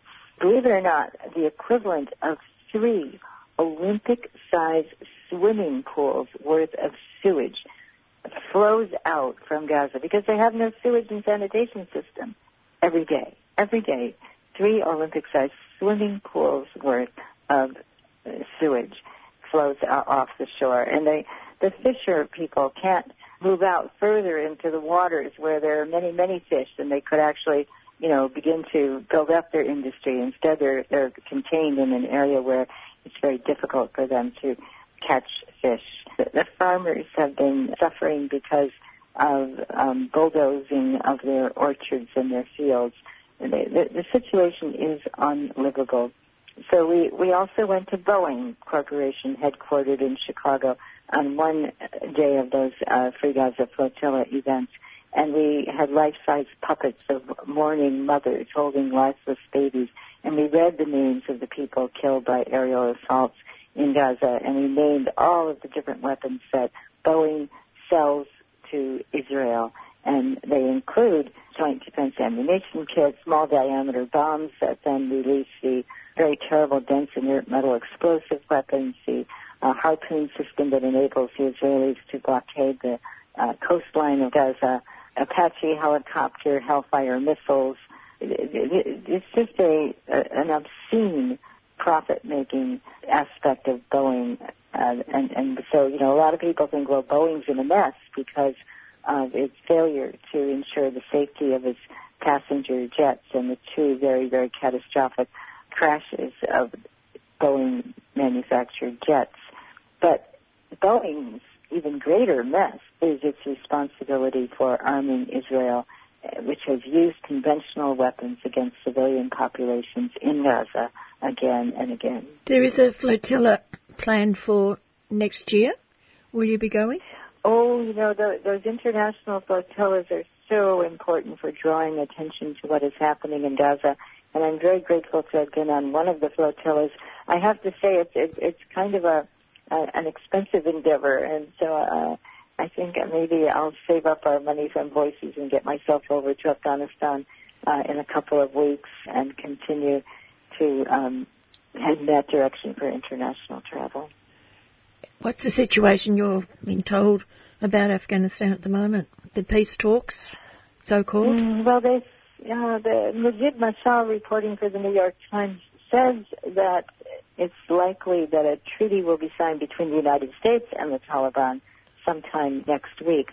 But, of course, that has no inclusion whatsoever of the government of Afghanistan. Very ready to say that the government of Afghanistan is comprised of warlords as well. How will women and children fare under these various agreements made between various warlords? That's a very uncertain reality. I know that the young friends that I so admire in Kabul will be later in September holding a gathering of representatives from every province in Afghanistan to try to see how they can talk amongst one another about creating a lasting and durable peace. And they believe that that's essentially going to rest on people having livelihoods and being able to restore agricultural infrastructure and develop permaculture, find ways to get clean water to people. So they're very thoughtful and they're very practical and so good about sharing what resources they are able to kind of accrue. Mine's a big problem. Well, certainly there's the unexploded ordnance strewn across Afghanistan that hasn't been cleaned up even since the United States dropped so many cluster bombs in 2001. Each cluster bomb has 200 smaller bomblets, and there are still explosives that are very dangerous, explosive remnants of war all across Afghanistan. The United States, when it does leave a base, leaves all kinds of contaminants and weaponry from shooting ranges, and so it will take a very long time to get all of that cleaned up. And the United States has said that it's earmarked and appropriated money for what they call the largest retrograde mission in United States history to bring down the troops from the top of the surge. But they said that their lower priority, something they might get 2 years from now, would be to assist with the actual cleanup of the contaminants strewed across the land. I hope you have a good time while you're there. I'm sure that the boys and girls will be very happy to see you. Oh, well, I'll be thrilled to go. I'll be accompanied by another Voices member, Sarah Ball, a psychiatric nurse, and it's her second trip there. And we very much look forward to sitting with the kids at the Street Kids School and being with our young friends as they envision a far better future. Thanks, Kathy. Thank you, Jan. And thanks to Kathy Kelly from Voices for Creative Nonviolence. And the time is coming up to 5:33. Today we focus again on Australian journalist and publisher Julian Assange, incarcerated in a notorious maximum security prison in London after being found guilty of skipping bail. He now faces extradition to the US because of his publishing exposures, at a minimum 175 years in jail, and as many people fear, the death penalty. Our corporate media is virtually silent on this issue, to the disgust of many who helped for his release, giving voice to Australian journalist Peter Grester, who reacted to the 11th April arrest and imprisonment of Julian by aligning himself with the US-led prosecutions of the WikiLeaks founder. He has since backtracked on some of those comments in his stand. One of the vocal Australian supporters of Julian is Dr. Alison Bronowski, academic, journalist and former diplomat. Alison, I thought a good starting point for this interview about Julian and press freedom would be the conference in Britain last month, The US Foreign Office and the Canadian Ministry for Foreign Affairs hosted a global conference on media freedom. Politicians and opinion shapers from around the world gathered in London to promote a free and independent media and ensure the safety and protection of journalists who are under threat around the world.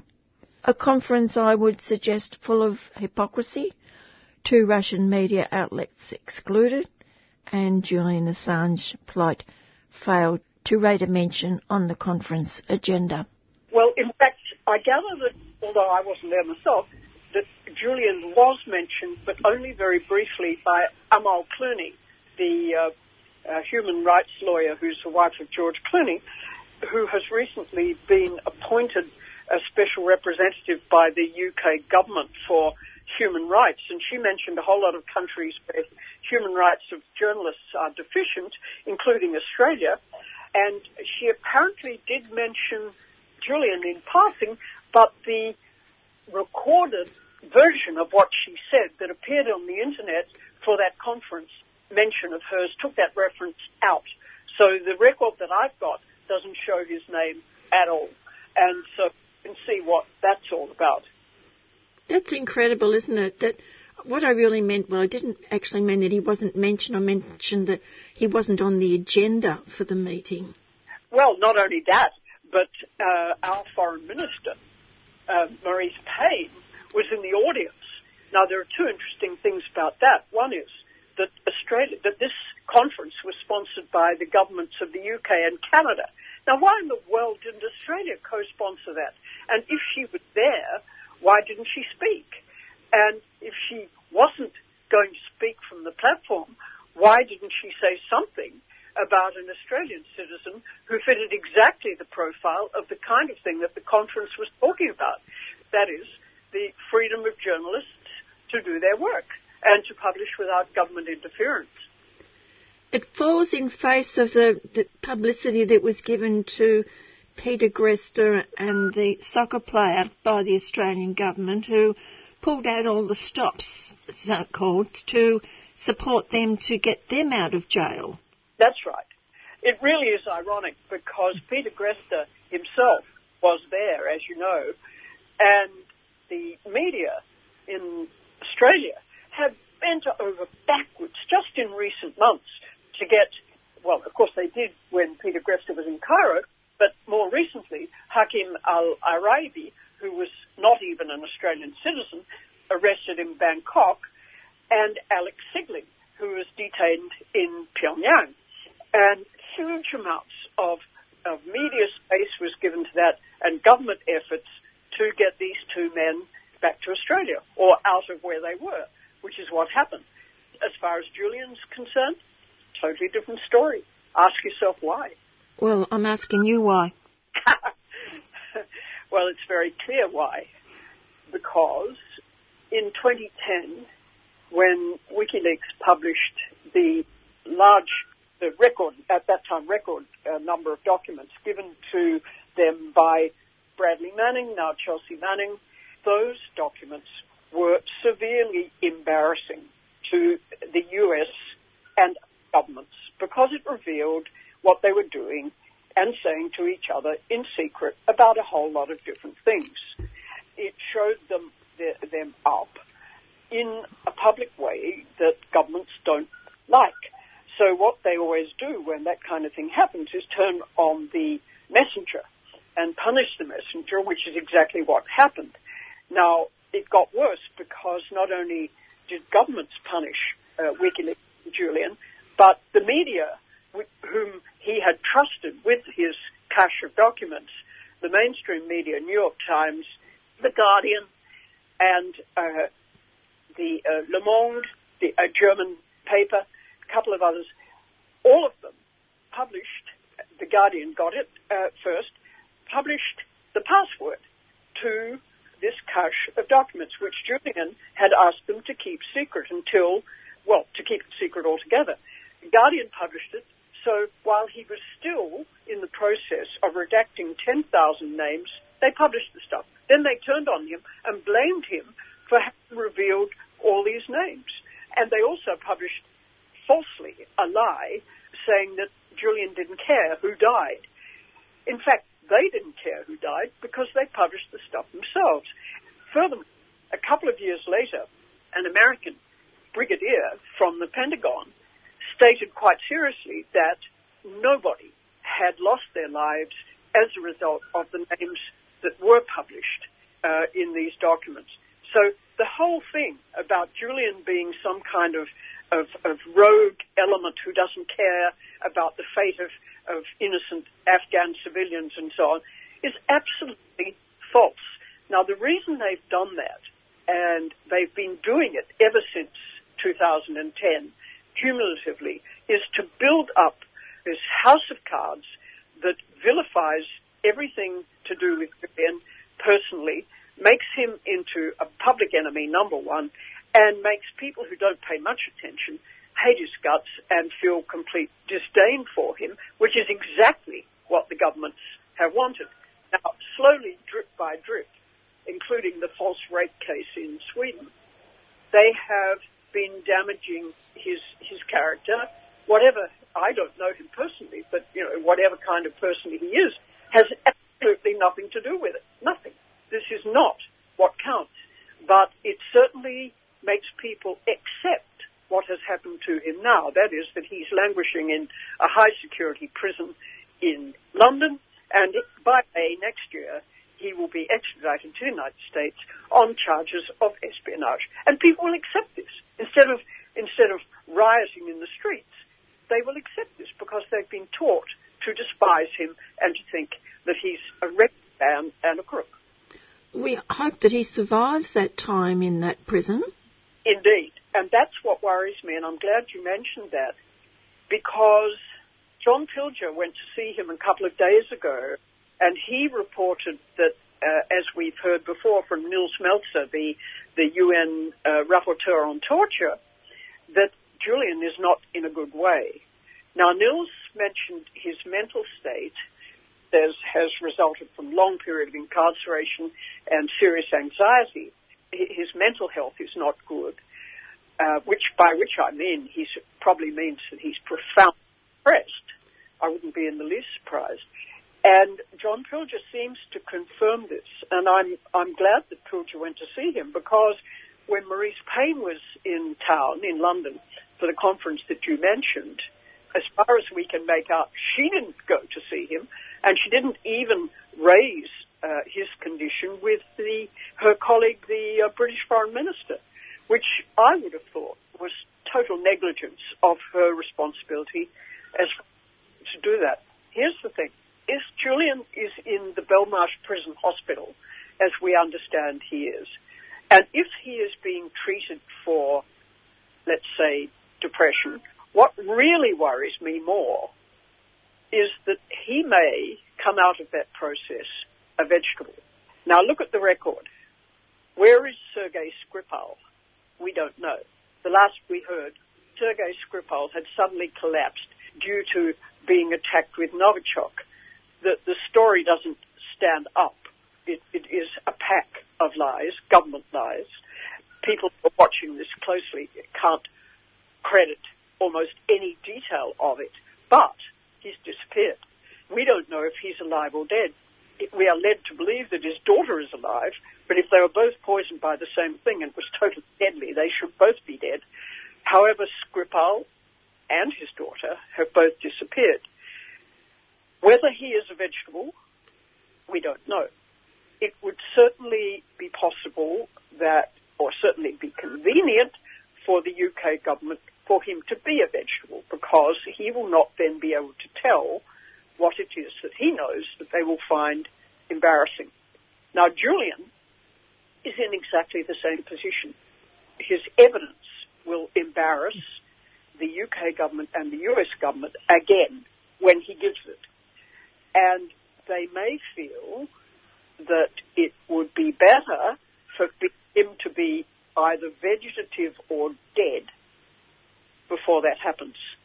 Look at what has happened to Mr. Jeffrey Epstein. All of a sudden, this very embarrassing man is dead. Look what happened to Seth Rich, who is delivered the Democratic National Party emails to WikiLeaks. He's dead.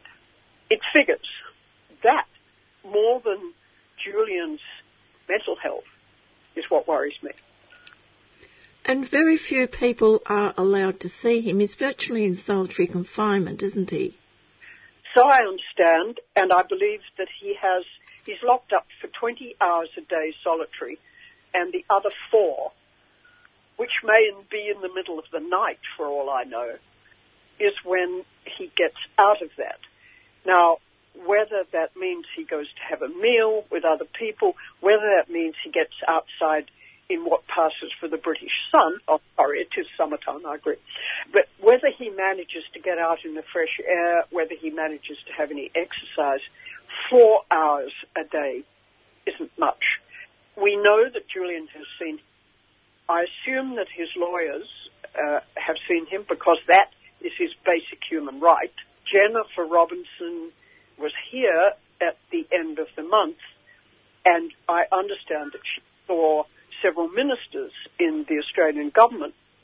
But straight after her visit, the Prime Minister, Scott Morrison, said that he would not be raising the matter of Julian with Mike Pompeo, who was visiting at the same time. Did he give a reason why? No. He just said he wasn't going to raise that. He would not raise that matter. I must say, when, your question, the Australian media have been so incurious about this whole thing. The only reports that we've been getting have been from the ABC's London correspondent, and even that has been very limited. He's just reported on Neil Smeltzer. He hasn't been to the prison as far as we can make out. He hasn't talked with Julian Assange. Whether he sought to or not, I don't know. That report by Neil's was very damning, wasn't it? Yes, it was.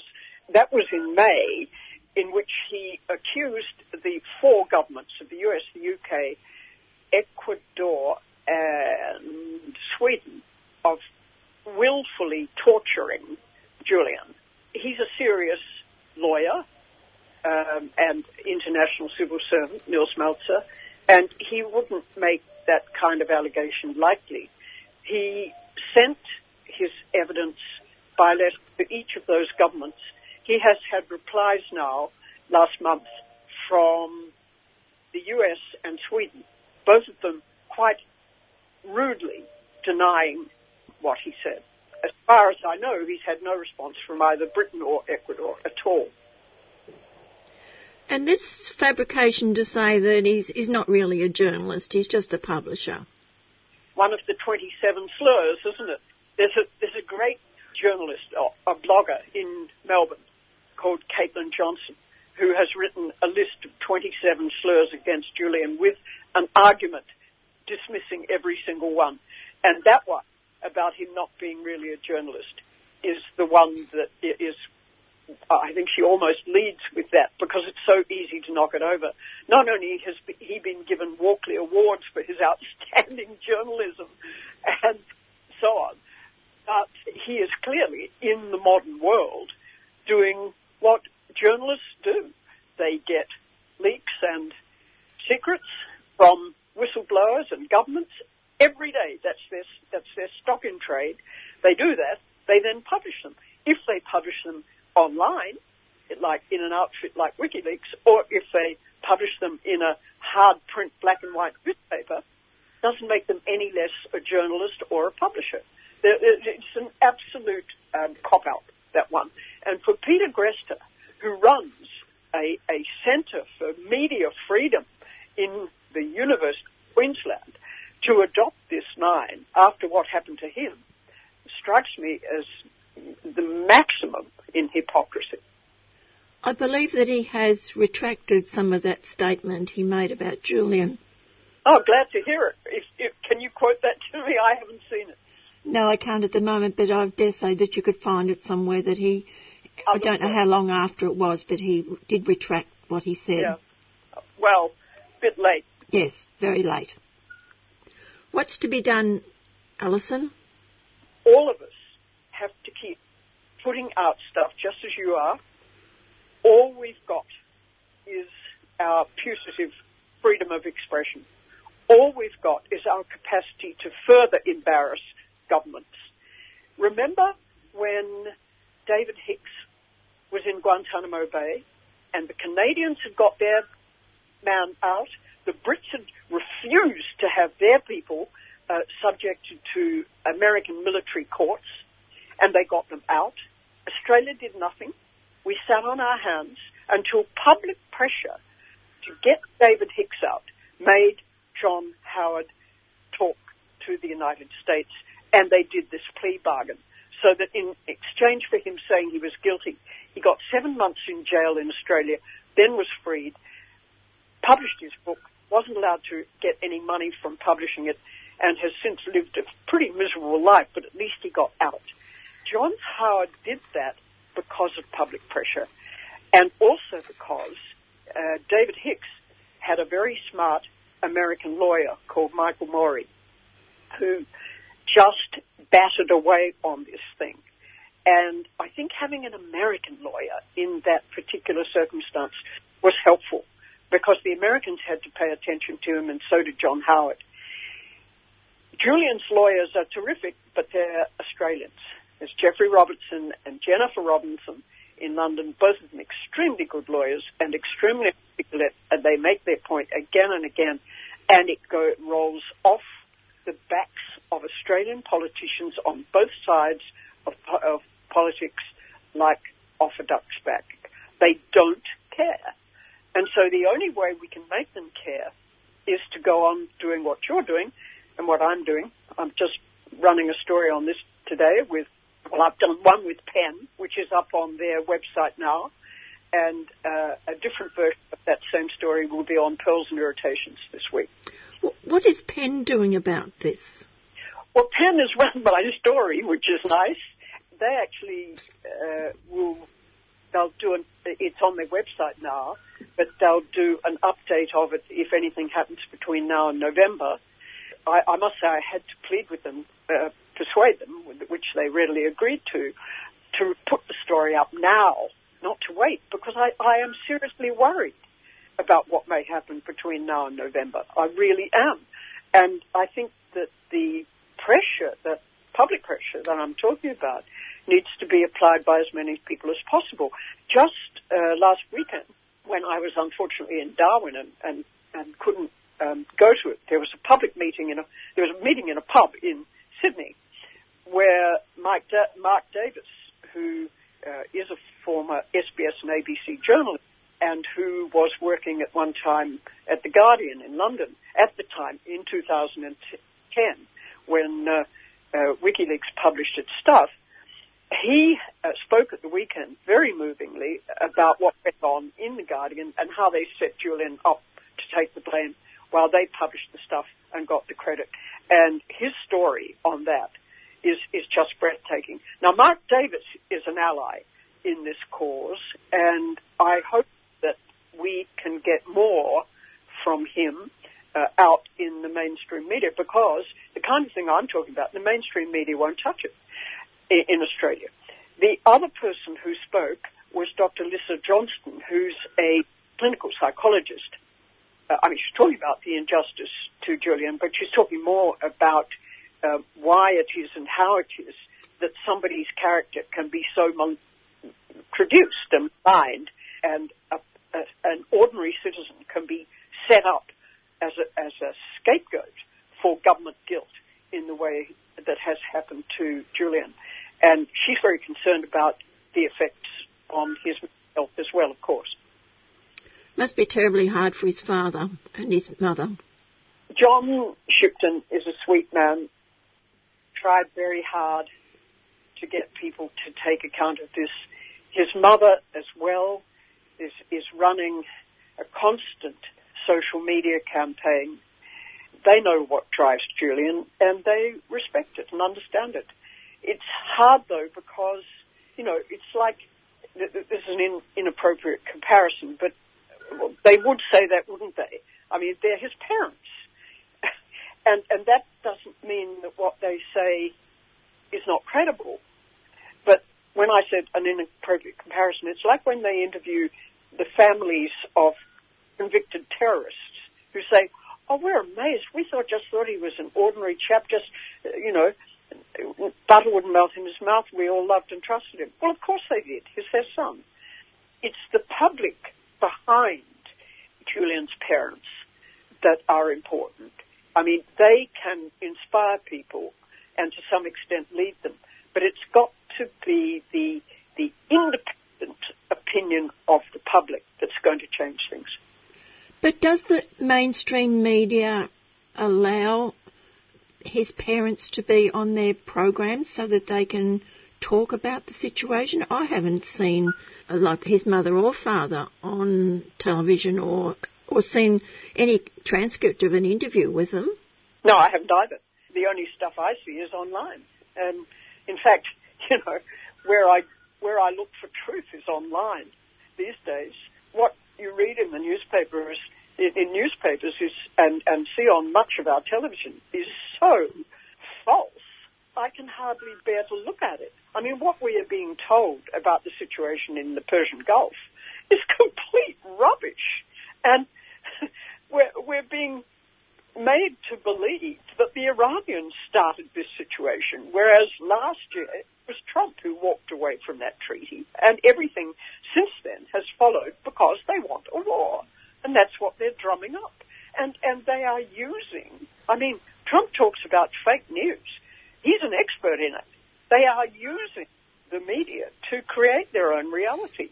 People who are too dumb to watch what's really going on believe it, as they do believing that Julian is some kind of cat maltreating hobo. As I said, I have no interest in Julian as a private person.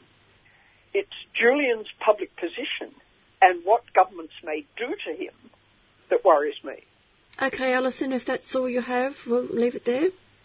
I think that's probably enough for now, don't you? Okay, thank you so much. My pleasure. And that was Dr. Alison Bronowski, journalist, author, academic, former Australian diplomat, speaking about the treatment of Australian journalist Julian Assange. That's all for me for today. I'll be back next Tuesday at 4 o'clock. Stay tuned for Done by Law. Bye for now.